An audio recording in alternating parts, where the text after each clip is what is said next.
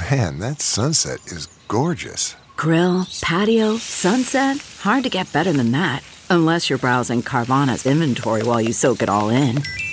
Oh, burger time. So sit back, get comfortable. Carvana's got thousands of cars under $20,000 just waiting for you. I could stay here forever. Carvana, where car buying meets comfort meets convenience. Download the app or visit Carvana.com today.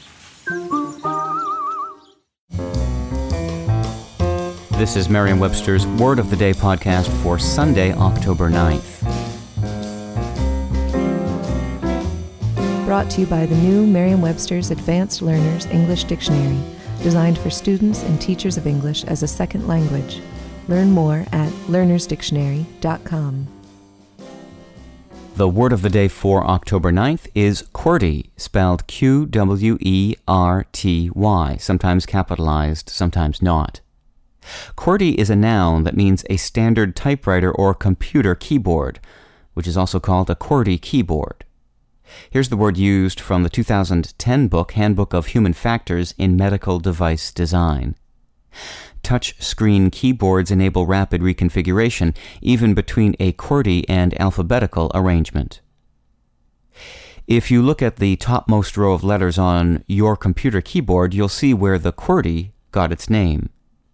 Why did Christopher Latham Sholes choose that particular arrangement of letters when he was developing the modern typewriter in the late 1860s and early 1870s? Popular myth holds that the QWERTY maximizes efficiency by placing the most often used letters in the most accessible places. But the truth is that the QWERTY was actually designed to slow typists down.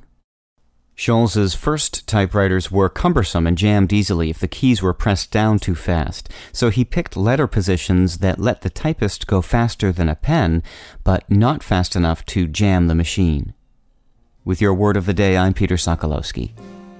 Visit the all-new learnersdictionary.com, the ultimate online home for teachers and learners of English. A free online dictionary, audio pronunciations, custom study lists, and interactive exercises are available now at learnersdictionary.com.